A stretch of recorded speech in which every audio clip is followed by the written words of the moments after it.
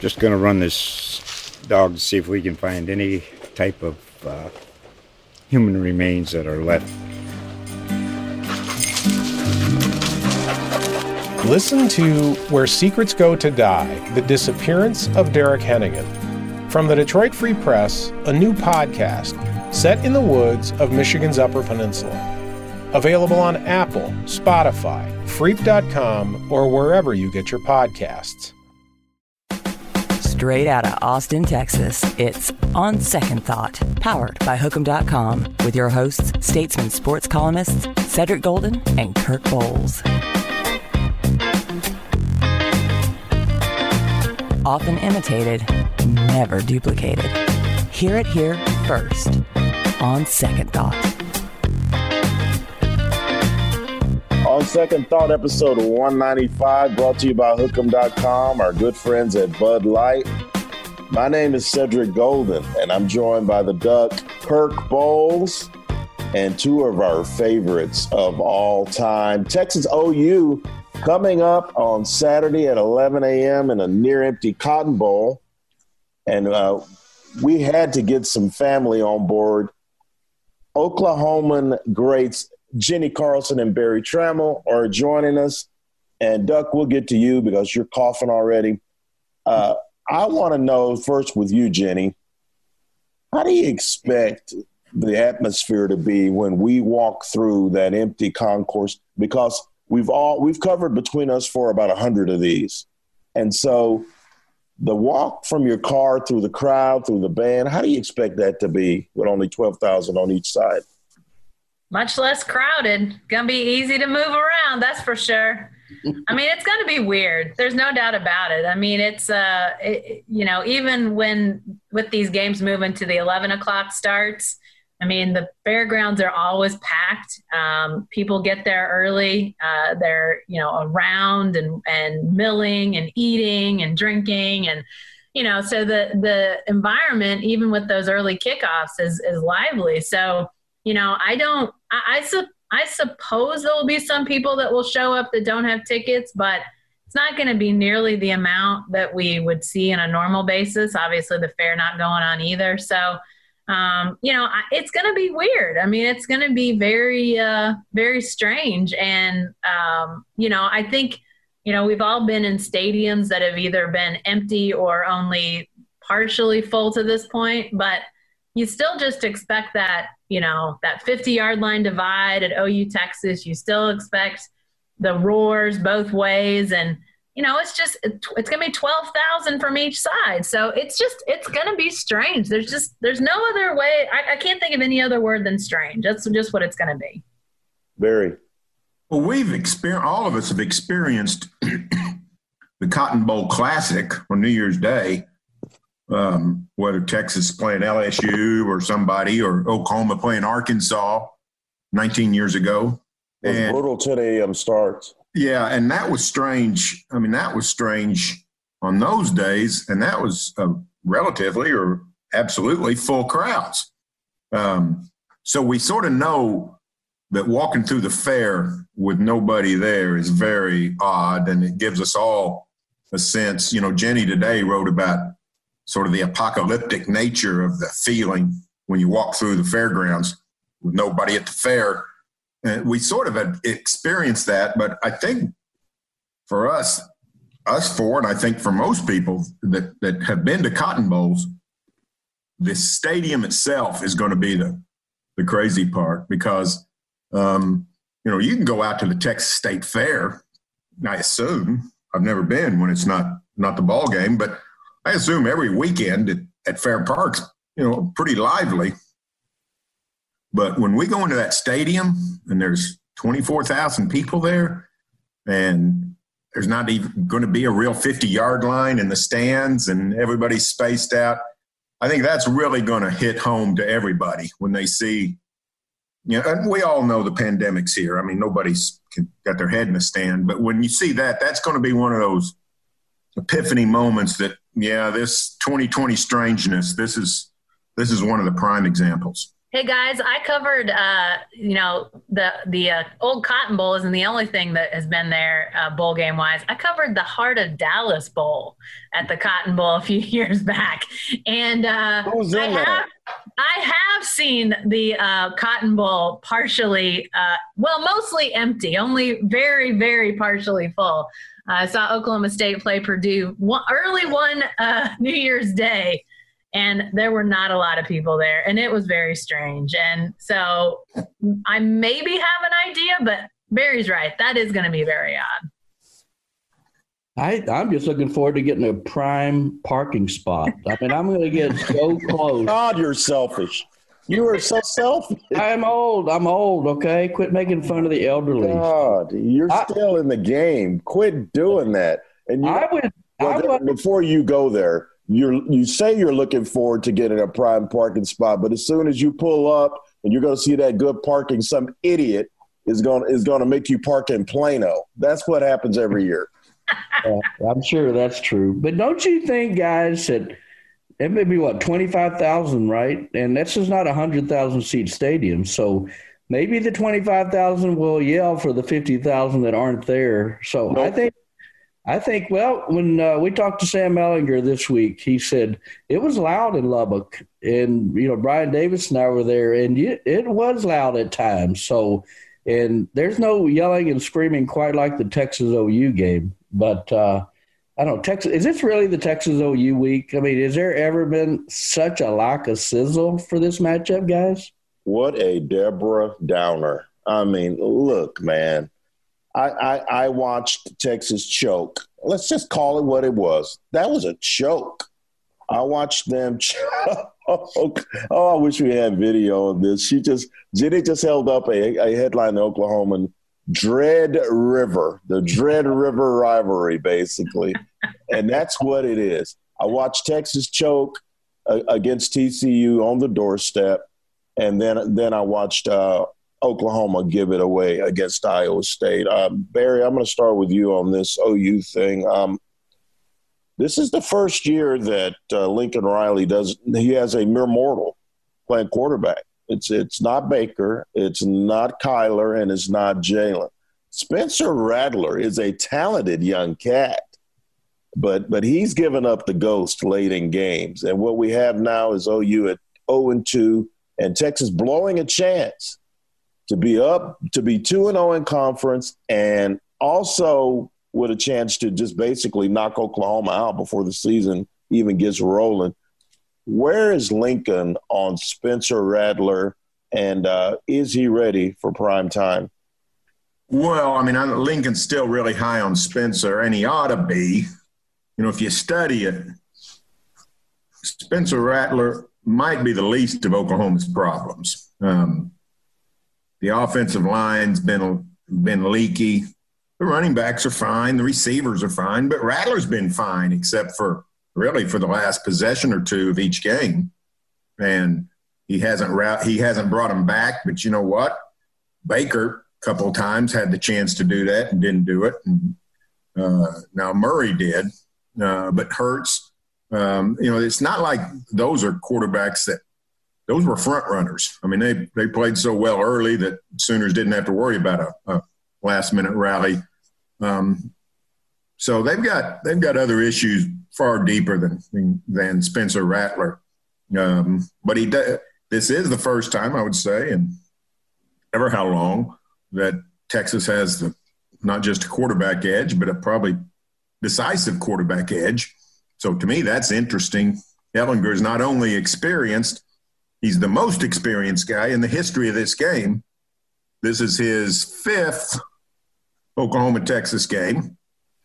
And if these two teams could somehow rally and make it to Arlington, he could play 6. And since this is a pandemic year, nobody's eligibility counts, so he could play them twice next year. He could have 8 games against the Sooners. Now, that would be a record that would not be in danger of falling anytime soon. So, yeah, Texas has the quarterback edge. Rattler has been great a good chunk of the time. He's made some mistakes. But, to me, he's the least. He's the last thing I'm worried about for Oklahoma going into this game. It's those safeties and and the linebackers that worry me a lot more than Spencer Rattler. You sound like you're talking about the Texas defense, the safeties and linebackers. Duck, we talked to Sam Ehlinger on Tuesday. He's pissed off. Let's just call a thing a thing. You guys weren't on the pressure, but Kirk tried to goad him, and I just did not. So disingenuous. Did not. He tried to goad Sam, and it didn't work out. Sam, Kirk asked him basically, were we sacked 8 times against OU, 9 times against OU last year? Do you still feel that? Are you still hurt? Are you still feeling the hits?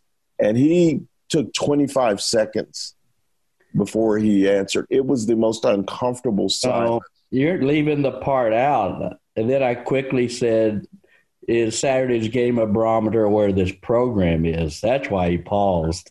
Because then after about 30 seconds, he said, honestly, I don't know. That's a good question. He said, I don't know. And I said, have they not played with a sense of urgency ever down? He said, no, we haven't. So I think Sam is very concerned about where this team is and where this program is. And he is pissed off, and he is the leader of this program. So that's why I don't know what to expect Saturday. I don't either. Two angry teams. You got 2 very angry teams and desperate teams. Angry or hurt? Well, all the above, I think. Yeah. Both. Yeah. So what's wrong with the OU defense? I mean, Alex Grinch was the savior last year of Broyles. Did he win the Broyles Award? He did, didn't he? Or was he a finalist? I don't remember. I know he was a finalist at least. I think LSU. I think one of their guys, offensive coordinator. I think he. Oh won. Yeah. They were decent, I heard. Right. Well, here's what I do know about Alex. He makes $1.8 million a year. I know that. And I wonder if I assume he doesn't have any bonus clauses for tackling in his contract, but that has been and listen, guys, I know we've talked, and I'm sure you have too. They changed obviously how much teams can tackle and when they can tackle and all that sort of stuff. But that's everybody's reality. And so it's not like OU or Texas or whoever tackles poorly is faced with some alternate reality where, they're getting to tackle less or focus on it less or whatever. But Oklahoma, some of the problems that cause them to switch to Alex Grinch are the same problems they're having this year. Tackling prime among them, just getting the guys but not getting them on the ground. It's a fundamental thing that you saw improve last year. And now you start to think, well, was that because they had Kenneth Murray? Was that because they had Parnell Motley? I mean, was it because they had guys that made up for that? They had a couple that made it work, and now they're back to trying to develop that again. I don't know what the answer is. They're not getting much push on the defensive line, I don't think, which obviously is a problem. And then they need guys from linebackers into the backfield to make some plays, and they're not doing it right now. And I think that secondary was something, at least I thought, was going to show some signs of evolution and improvement. And instead, that's where you end up seeing a lot of these missed tackles happening. And so that's very concerning, I would think, from Oklahoma's standpoint. Do people want Mike Stoops back? No, but they're a little more forgiving. I'll say that. You know what I'm hearing here is I'm hearing shootout. That's what I'm hearing. I'm hearing 2 bad defenses and 2 quarterbacks who have good arm talent and 2 pretty good offenses, very good. Texas averaging like 50 points a game. So I'm hearing shootout. I'm hearing maybe the highest scoring one we've seen in quite some time since what was the one with Kyler when he brought him back? 48-45. That's what I'm hearing, Bear. That's what I'm hearing. Here's the disconcerting thing, the overriding theme going into this game for me. And I know it's going to sound biased, and I don't care because I am kind of biased. The Big 12 isn't going to get any national stroke when the biggest dogs aren't barking. no one's talking about Oklahoma State being 3-0. Maybe y'all are because you sell papers there. But I think when Texas and OU are both struggling, it hurts the conference to no end. And you can ask Oklahoma and Baylor about their CFP experiences. Does it really matter who wins this game if neither one of these guys is going to be in the CFP conversation, Barry? Well, you're exactly right about that. It's unfortunate. Now, I mean, if Oklahoma State ran the table, I think Cowboys are in the playoff. I think it's even possible for a one-loss Big 12 champ to make it. But you're right. When the Sooners and the Longhorns are down, especially in a year when – look what happened on September 12th. Kansas State and Iowa State, who now lead the conference with OSU, they lose to the Sun Belt. And then the next, when we start playing conference games, OU goes 0-2. Texas goes 1-1 with a miracle victory. And it's about the most – it's the worst possible start to a season the Big 12 could have. In a year when Big 10 and the Pac-12 is not doing anything, and you sort of had a seat at the table for everybody to pay attention and really elevate the conference, and it just hasn't happened. And so it's opportunity missed, really, but that's not terribly surprising. That's what this conference usually does is waste opportunities. And, people talk about, getting past 2020, getting past this year.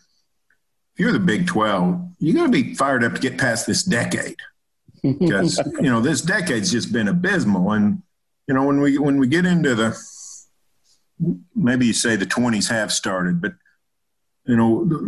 just not a lot's gone well for the Big 12 football in the last, since Colt McCoy got hurt on the Rose Bowl turf. That's about when everything came off, the wheels came off. So since then, not a lot's good's happened, and certainly this year is indicative of that. Guys, I'll say this about this weird year. When Oklahoma lost to K-State, I was in Manhattan last year in 19 when the world was young, and we actually had people in the stands. But that game, they lose that day, and it seemed like the way things were headed, no chance they get to the playoff. Of course, they get to the playoff. And so when they lost to K-State, my first inclination was, especially the way we've seen the Big 12 struggle, no way they get to the playoff. But then I started thinking, in this weird year where anything can happen with other teams and, the virus and contact tracing and forfeits and God knows what, I'm with Barry. I still think a one-loss team from the Big 12 can make the playoff, but I think said, or Kirk, I don't know who said it, but the sizzle factor of things is just so hingent for this conference on what OU and Texas are doing. It really, it's really dramatic when you think about it, because I think there are other good football teams. I think Iowa State is a good team. I think K-State's a good team. I think OSU is legit. I've seen them. I saw them. Obviously, Kansas is no great shakes, but where OU and Texas are struggling, getting people to the ground, making stops on defense, OSU has a really good defense, guys. But it doesn't sizzle the way Sooners and Longhorns, OU and Texas do nationally. I think you both hit on something, is at the bottom of the league has come up. And Iowa State, I think, is a really good team. I think Kansas State, I don't know how big their upside is, but I love Chris Klieman. I think he's a terrific coach. And Mike Gundy's in the perfect position now because OU and Texas are both flawed and both vulnerable. And so that's why I agree with you. A one-loss champion could get in, because maybe we'll see the same thing in the SEC because their bottom has come up. Mississippi State's better, obviously beat LSU. Tennessee's better. Florida's a lot better. In Kentucky, they've improved. So maybe we'll see a whole bunch of a one-loss champions. Maybe Clemson loses to Miami this week or Notre Dame. So I think that's a possible. The question we have is, Oklahoma's at least been to the playoffs. They deserve, the benefit of the doubt and maybe a down year. Texas does not. They haven't won the league since 2009. Does it shock both of y'all that Texas is just not better in year 4 under Tom Herman than they are? My only shocked maybe to a degree, but when Tom decided to change his coordinators after last season, to me that was, can anybody expect a new coordinator, one, much less two, to come in and be, hit the ground running right away? That's tough.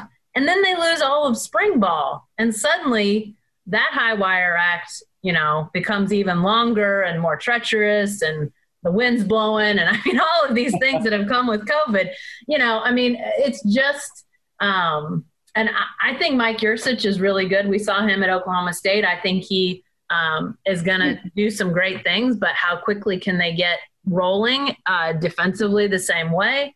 It is surprising that Texas hasn't hit more of a stride considering how long Herman's been there, but yet to make changes offense and defense, that requires some time, and this pandemic hasn't really allowed them much opportunity to really get that off and running. Well, it didn't hurt Grinch last year. Barry, what do you think? Are you thoughts on Texas? Well, I'm surprised they haven't elevated in the 4 years of Tom, because he seemed like a perfect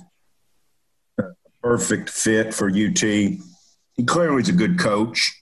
He proved that as an assistant. He proved that at Houston. So we know we can do it. Just why it makes you think, if he can't do it, who can? Other than Nick Saban or Urban Meyer. Mm-hmm. So, that, to me, that's the alarming thing is, if Charlie Strong, Charlie's a good coach. He just didn't work out. Sometimes that happens. Mm-hmm. But if it happens with Tom Herman again, all of a sudden you don't start looking at the coach. I think you start looking at what's fundamentally flawed in the program. Mm-hmm. So, and of course, you guys know more about that than I would. I don't have any idea. But so, yeah, I'm surprised. Now, winning is hard. Oklahoma's domination of the Big 12 is symbolized by the trophies. It's not symbolized by the field. OU's won a bunch of close games. That's how they've won 5 straight Big 12 titles. It's not because they're thumping everybody 38-10. Lincoln, in the Lincoln Riley era, counting his 2 years as coordinator, the Sooners haven't been waxing Texas. They've lost twice, and all the games have been close. And that's sort of what's been going on with everybody else in the Big 12. Hey, this year is not, if you look at it through this prism, this isn't terribly surprising. OU lost to Kansas State, and they lost a close game with Iowa State. Last year, OU lost to Kansas State, and they beat Iowa State 42-41 by stopping a 2-point conversion at the end of the game. So the difference between last year's OU team and this year's OU team against the two teams they played is virtually nothing. So, OU's hold on this conference is sort of precarious anyway. So the question is, why hasn't Texas been able to, been taking advantage of this? This is not – the domination of OU in the Big 12 is not the domination of Clemson in the ACC. Those are two different things. There's been an opening, and nobody, particularly Texas, has stepped through it. And I can tell you why. It's a culture thing. OU knows how to win the Big 12. They just do. If you ask me in any year without looking at our preseason roster who's going to win the Big 12, my default is OU. That's what it is. You ask me who's going to win the Big 12 in basketball. It's Kansas. That's what happens in the Big 12. And Texas has to figure out how to regain that cultural significance, not just on message boards, but on the football field where it matters. And Tom, I think, is a good coach, but he's got to figure out how to break through against Lincoln Riley, against OU, not just in that game, but in seasons. You can't lose. Last week is a perfect example. Those are the games you cannot lose. When you got OU winning 42-41 over Iowa State, stopping a 2-point conversion, that's making the play that won or lost the game. That's cultural. They're supposed to win that game. They're OU. But then you have Texas fumbling at the goal line and basically fumbling away a chance to be in control of their own destiny in the Big 12. And end OU. No one comes back from 0-3 in conference. I don't care who you are. They win that game last week and they win Saturday. OU is done in 2020. But they breathe life into OU by losing. And so and about the CFP, and I'll get to you, Duck. What are you guys going to think when the CFP goes? There's just something about those 6-1 USC Trojans that we couldn't overlook them. We were picking the 6-1 Trojans over the 9-1 Oklahoma State Cowboys. Duck. On second thought. I mean, they've shot themselves in the foot. We know that. The perception of the league is bad right now. And it's so unjust because the Big 12 saved college football, and this is what they get in return when they voted to decide to play. HCC and the SEC, yeah, okay, we're legitimate. We can play. Now go back. Bob Bowlesby, the great emancipator. Yeah. Great. Now go back to your room, Big 12. We'll call you when we need you. But I'd go back to Barry's comment. If not now, with Tom Herman win, and even more than that, guys, like you talked about the quarterback edge. I mean, the fact that this is Sam's 5th game he's been in this environment, whether it's Texas or not Texas Stadium, AT&T Stadium, or the Cotton Bowl, he knows what that feels like, and he's so agitated. But he's not coming back. We all know he's not coming back next year. So this is it for him. And if they waste his career, 4 really great, outstanding years without one Big 12 title, much less a CFP, that unfortunately stains his legacy, and it's not his problem. It is not his fault. But that's what we're asking down here. If not now with Tom, when? And I don't think we've come close to answering that. Well, I want to go around the table here.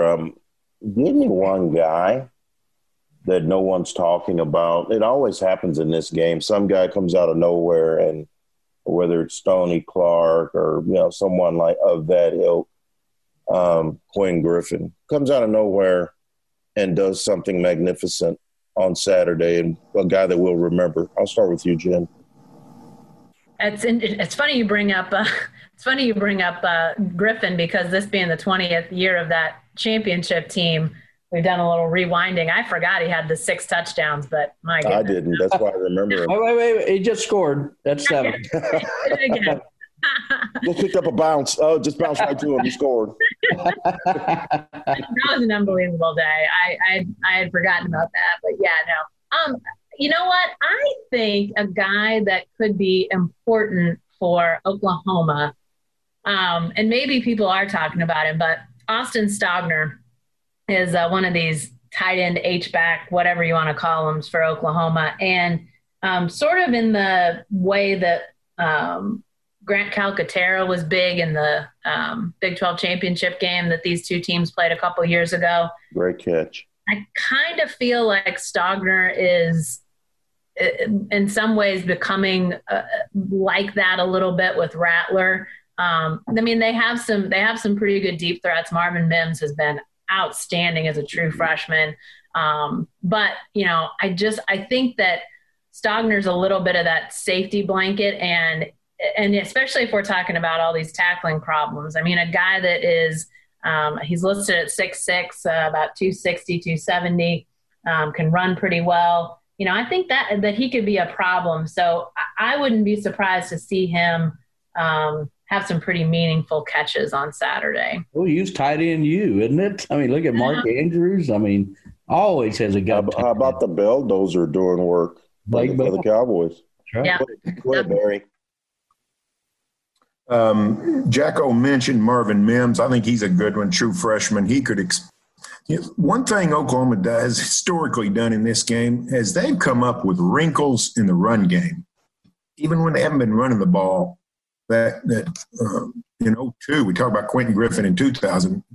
They came up with a draw series that really hurt the Longhorns in the 2002 game. Quentin Griffin ran crazy. So I am going to go with TJ Pledger. He's the starting tailback. Nobody knows much about him. He hasn't done much. He's had nowhere to run, but he looks pretty good to me. And I think Lincoln is capable of coming up with some wrinkles in the run game that sort of spring a tailback. I think TJ Pledger could be a guy that has a big game. Kirk? I'm tempted to go with Jared Wiley, Texas' own 6'6" tight end, a former quarterback who flashed against TCU, had a big 50-yard catch. But I'm going to go on the other side of the ball. Danny Davis profiled him in our paper this week. Court Yaquez, walk-on linebacker who nobody had ever heard of, and then he started the Alamo Bowl and tore up Utah. And this is the kind of game where somebody – just comes out of nowhere and like, who is this guy? So, he's a walk-on, and if he wouldn't be playing at Texas, he told us this week he'd be at Texas A&M, Commerce, not Texas A&M. Nothing wrong with that's East Texas. That's my area. I remember that school well. Exactly. So I bet somebody like a Court Yaquez ends up flashing, or a Brendan Schooler, the transfer from Oregon and Arizona, a really good wide receiver, came in with a week and a half of practice and then has played very well. Who you got, Sid? I think they're going to have to turn over Spencer Rattler. And there's a guy, their safety, Caden Stearns. Duck, we've written a lot about Caden Stearns, but has Caden Stearns been that great since he's been here? He's flashed a couple of times, but he hasn't been the stud that we envisioned up to this point. And so he's going to have ample opportunities. They're going to throw it on Texas. They're just going to throw it. They're going to run it, and they're going to throw it. Texas can't stop anybody. They're going to run it, and they're going to throw it on Texas. And Caden Stearns, not only in the passing game but in run support, is going to be really, really big. And I think this game's going to be decided. And I know it's a cliche, and we'll get to predictions here. I know it's a cliche, but the team that plays the cleanest, the team that doesn't turn the ball over, and hopefully there won't be 30 penalties in this one, but the team that doesn't turn the ball over is going to win this game. So before we get out of here, I'm going to start with Barry. What happens? Tell our people so we'll know. I have no idea what's going to happen. The one time I was adamant about a prediction, I spoke at the OU Club of Fort Worth in 2015 on their Friday luncheon. And I always give my prediction, but I always say, I don't know what's going to happen. I told them what was going to happen. That was the year Charlie was really struggling, and they looked awful. OU had just come off beating Tennessee, and Baker was starting to be the superstar. And I guaranteed not just a victory for Oklahoma, but a rout. So 24-17, Jared Hurd was the star of the show. So I'm out of the prediction. I'm out of the putting any kind of a guarantee on my predictions. I always pick who won the year before because it's such a streaky series. So Oklahoma won last year, so I'll pick Oklahoma 41-40, something like that. But this is the time. Seems like things are set up for the Longhorns to not just knock off the Sooners, but knock them out of the entire season, really. Jay Carr. Yeah, I've adopted Barry's methodology of picking the winner of the last game, right or wrong. So I'll go OU, but I don't feel like it's a real strong. I don't feel super committed to it. I think we are looking at a shootout type of game, 45-42 type of thing. So I mean, this game has thrown us for loops over the years. So I wouldn't be surprised if it does on Saturday. It's weird though, because you oftentimes think that this game is going to turn on, you know, the really good matchups. Like, ooh, I wonder who's going to win, you know, the matchup between Gerald McCoy and, you know, whoever Texas had on the offensive line in those days. Like, you think that those are the flex points. Now it's like, you know, whose weakness is going to give way and the dam going to break. So it's definitely a thing that we don't talk about often in this series. I mean, even when this game hasn't determined like who wins who goes to the playoff or who gets to the BCS championship game or whatever, you know, we've often talked about strength and where did those battles turn. Now it just feels like there's more trepidation, you know, and what people are worrying about. So I do think the offenses are going to score some points. Oklahoma has shown itself almost incapable of getting turnovers. So if they can turn over Texas, that would be huge for them in so many ways. But yeah, it really does feel like there's going to be some offensive fireworks and maybe last team with the ball sort of thing. Yeah, I'd sign up for either of those two games, you know, no matter who wins. But, you know, I think I keep coming back to maybe Texas is just a little more desperate than Oklahoma. Lincoln ain't going anywhere. You know, Tom's got there's Tom. Come on. You're trying to fire Tom already? Why are you putting words in my mouth? I'm just saying. He's not going anywhere, but what about Tom? He's not going anywhere this year. He won't be fired this year, but should he lose this, that would be 3 bad games in a row. If they lose this one, I could almost guarantee they're going to lose to an Iowa State or a Kansas State or definitely maybe at Stillwater. They're going to go 6-4 or 5-5. So a lot of times when this streak is broken, it's when there's a collection of guys that are so pissed off, like that's it. They draw the line in the sand, and that's it. We are not losing again. And I'm going to trust Sam on that one. I've been leaning toward Oklahoma all week, but I could see a Deshaun Jameson returning a kickoff 95 yards like he almost did against TCU, but for a flag, and Sam throwing 4 touchdowns. So I just think maybe Sam's going to draw a line in the sand, and while this one's hard to predict, I'm going to go with the Horns like 48-45. Now you're getting nostalgic. I'm all 45. I mean, why didn't you just go 45-13? I mean, come on. I've been going back and forth all week on it, and earlier in the week I was on OU, and then I heard Sam Ehlinger on Tuesday PO'd, talking about not minding getting into his teammates' faces. He wants this. And I think Texas made a colossal error by not letting Sam Ehlinger carry that football on the goal line. Remember Georgia in the Sugar Bowl? They got down to that goal line, and it was Sam, 1st and goal, stopped. Sam, 2nd and goal, stopped. Sam, touchdown. Sam, you put the ball in the hands of your best player. Keontae Ingram has a history of coughing up the ball, and yet you gave him the ball after he'd run for 70 yards in consecutive plays. And so he's obviously gassed. You saw him get run down with a 6-yard head start. So you know he wasn't fresh as a daisy. So I think when it comes down to it, and I always take the better quarterback in these matchups. That's what I do. And while I believe that OU may have more juice overall on both sides of the ball, and that's close because both defenses are struggling, I'm going to err on the side of Sam Ehlinger because I just think that the senior quarterback playing his last game with enough weapons to get it done, knowing that this could be a shootout, I'm going to say that Sam Ehlinger gets it done and Texas wins 51-45. Hey, they're averaging 51. They're averaging. It's going to be an average game for the Texas offense. Yes, that'd be the highest scoring ever. And you know, the last Texas team to average 51 a game won a national championship. In case you need it, yeah.